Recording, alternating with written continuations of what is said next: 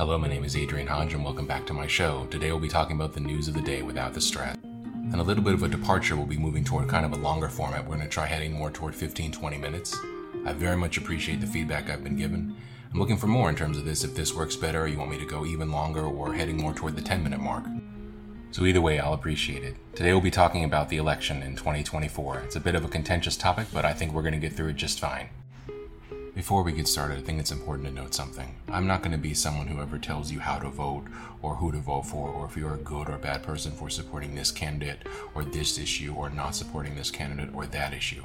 I think being a good or bad person is how you treat people in everyday life, not who you support in politics. I think if more people remembered that, we'd be doing a lot better as a country. With that out of the way, let's talk about the election for this year. This year we'll be having two candidates, the Democratic candidate for president, Joe Biden, his vice president, Kamala Harris, and the former Republican president, Donald Trump, and his vice president, who is at this time unnamed, running for election this year on Tuesday, November 6th. Let's delve a little into the background of these candidates and see how it affects their outlook and their style of communication and kind of the tone they set for their campaign. Joe Biden was the senator from Delaware for decades. After that, he was Barack Obama's vice president, is currently president of the United States. He's very much a man of the institutions, of the establishment, and, whether or not you think that's good or bad, that's kind of his background and where he's coming from. He's been around for a very, very long time. He's passed a lot of legislation. He has a very storied career in the Senate. Donald Trump, on the other hand, came up through the New York City real estate scene. He also owns several casinos, resorts, golf courses, things like that.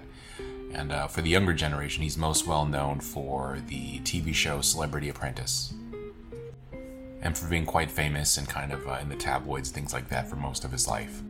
This communicates heavily to a large shift in tone and styles of communication between the two of them. Joe Biden is more of sort of a retail, folksy politician.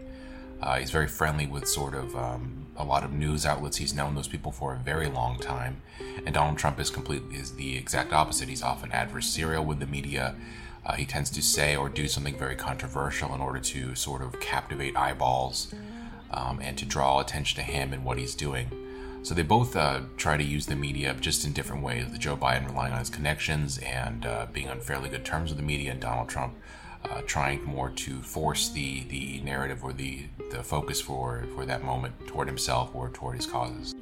Both can be combative, and it really comes down to, more preference. If you prefer someone who spoke more of the sort of institutions of the consensus in Washington, D.C., then you might be leaning more towards Joe Biden.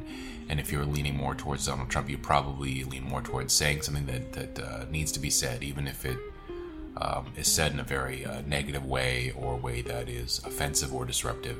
And again, that's purely down to a matter of taste or style. There's no really right or wrong answer there, because different issues require different approaches. And without debate and discussion, we're really probably not going to resolve any of our issues. This difference in perception of them as insiders and outsiders, both the way they perceive themselves and the way other people view them, goes to their viewpoint and their view of the world, and has heavily dripped into their respective administrations in terms of staffing, policy, and things of that nature. For example, President Biden will often choose people with a long institutional pedigree, a long history of public service, like Anthony Blinken, whereas Trump will choose more unorthodox, non-traditional candidates with a background in business or something like that.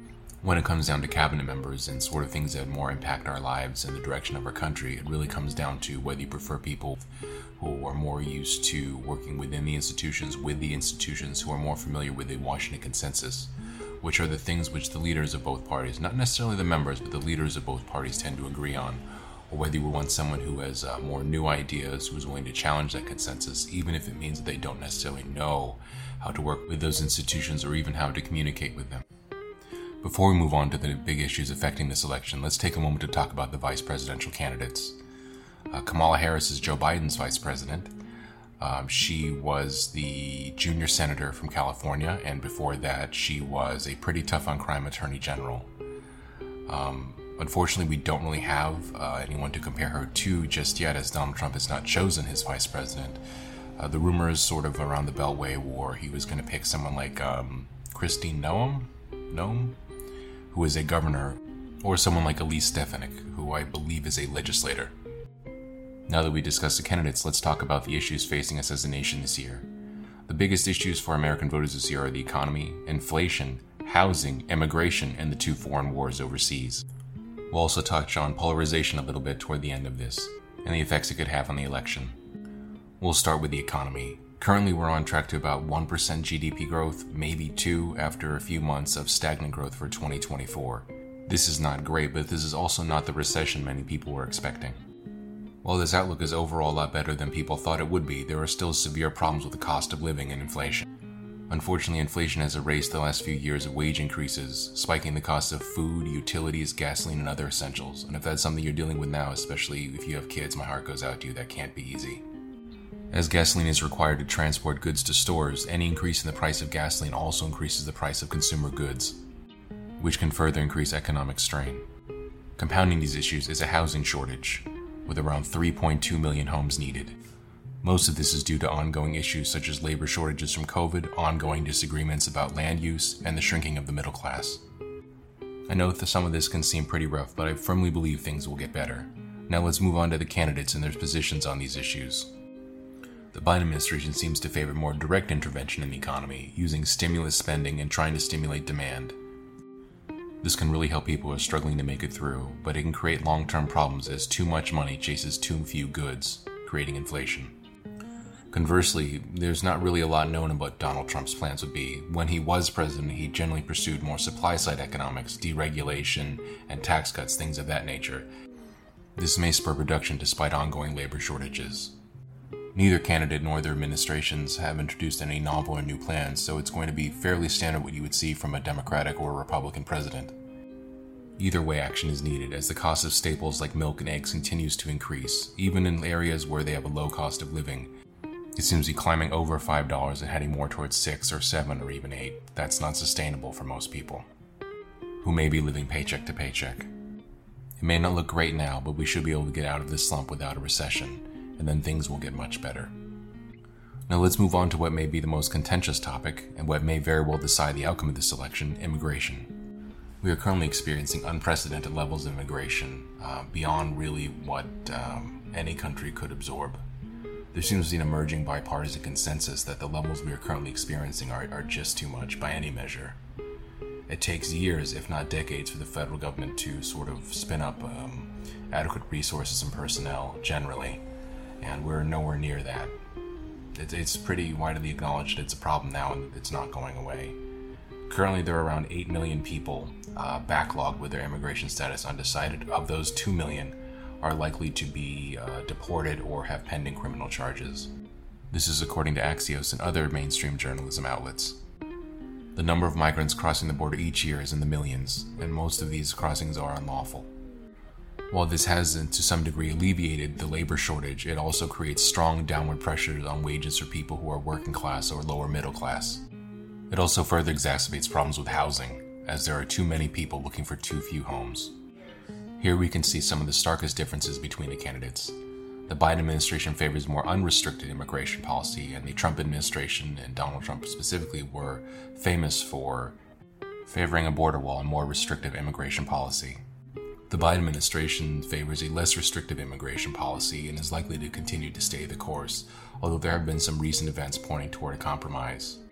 Though this path currently lacks bipartisan buy-in, Donald Trump was famous, and his administration as well, for favoring a more hardline and restrictive immigration policy, repeatedly trying to construct a border wall on the southern border. If re-elected, his administration is likely to pursue a similar path. Both paths are valid, and it just comes down to what people value within themselves, their families, and their communities. Let's move on now to foreign policy. There are currently 2 wars ongoing, the one in Ukraine and the one in Gaza. The war in Ukraine seems to be largely a frozen conflict, with neither side able to gain a decisive advantage.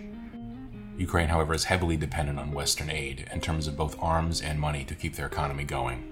This has caused friction among the American populace, as many people see their own neighborhoods and cities being neglected while tens of billions of dollars are sent overseas. The Biden administration was and continues to be heavily internationalist, seeking consensus building among international partners and unlikely to make any rash decisions. Their policy is an open-ended support for Ukraine, both financially and militarily, until the conflict is resolved. Conversely, the Trump administration had a much warmer relationship with Russia, and they are likely to push for a negotiated settlement as soon as possible, even if that settlement is seen as favoring Russia or sort of letting them off the hook for invading Ukraine. The casualties on both sides have been horrendous, with hundreds of thousands of Russians and Ukrainians either injured or killed. And so there is no perfect answer here, whether to stay the course or to sue for any peace which may be available. I wish we had happier news and we can move on to something a little brighter, but for now we'll be moving on to the war in the Middle East, the war in Gaza. The issue of Israel and Palestine is quite complex, and I'll be discussing at length in a future video to give it more context. But for now, let's have an overview of what's happening as it relates to the election this year for us in our country. There remains over 100 hostages, including some American citizens, being held captive by Hamas after that group's terrorist attack into Israel. Major Israeli combat operations in Gaza have been winding down with the departure of the American aircraft carrier group. The conflict itself seems to be winding down and should likely be over by summer this year. There is not much daylight between the two candidates here, both are staunch supporters of Israel. The conflict, God willing, may also be concluded by the time the election takes place. Moving forward, the Biden administration is most likely to continue to focus on Western partners, particularly in Europe and Canada, to try to push through a two-state solution in the Middle East. Conversely, Donald Trump was more interested in moving forward with the Abraham Accords, a series of treaties normalizing Israel's relationships with their Gulf neighbors, the largest and strongest of which and wealthiest is Saudi Arabia. The prospect of normalizing relationships between Saudi Arabia and Israel was one of the driving factors in Hamas's terrorist attack against Israel, as Hamas is backed by Iran, and Israel is backed by the United States. Here we do find some policy differences, with the Biden administration being more likely to pursue the Iran nuclear deal, and Donald Trump more likely to pursue pressure tactics using sanctions and other means.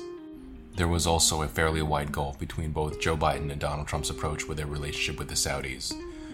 This is due to the Biden administration's perception of the leader of Saudi Arabia, Crown Prince Mohammed bin Salman's alleged murder of journalist Jamal Khashoggi. Conversely, Donald Trump had a very warm relationship with the Saudis due to extensive arms sales and support for their war in Yemen.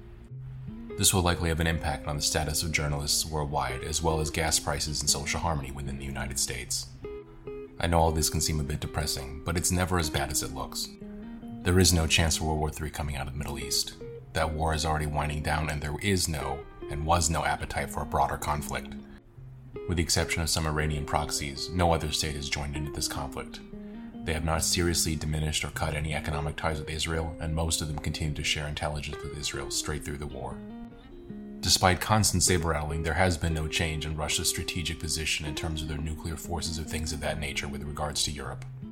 So, despite what some people on the internet may want to tell you, or maybe some people in the news, there will be no draft and there will be no World War III. It could be said of the world that the world is always coming together and the world is always falling apart. It really depends on your perspective. But with these conflicts either frozen or ending, we should be able to focus on our own internal issues, like polarization, which is something I very much wanted to talk about, and which is the last topic for this episode. I know things are contentious right now, and we're fairly polarized due to social media and internal political disagreements, but we must always remember we are not enemies and we must never be enemies. The issues of the day will be resolved, and in 4 years, both of these men will be gone from public life, both Joe Biden and Donald Trump.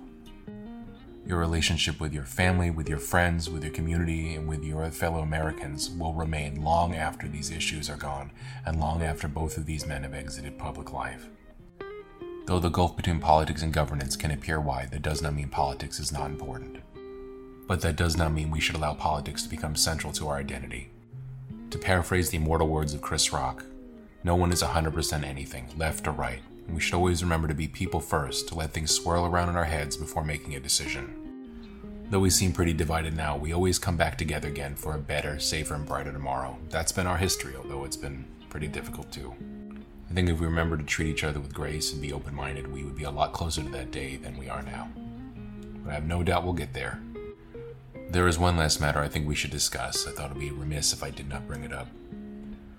Both candidates for president are very advanced age, being either in their late 70s in the case of Donald Trump or in their early 80s in the case of Joe Biden.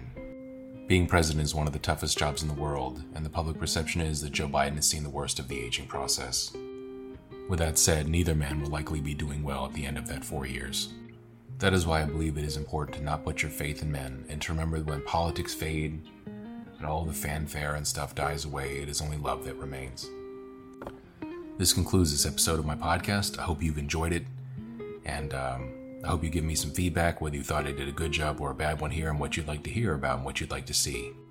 I try to be as even-handed as possible when discussing these candidates, as I know that tensions and passions run pretty high. If I didn't hit the mark there, please let me know. With that said, thank you for listening, so long, good luck, God bless, and I'll see you next time.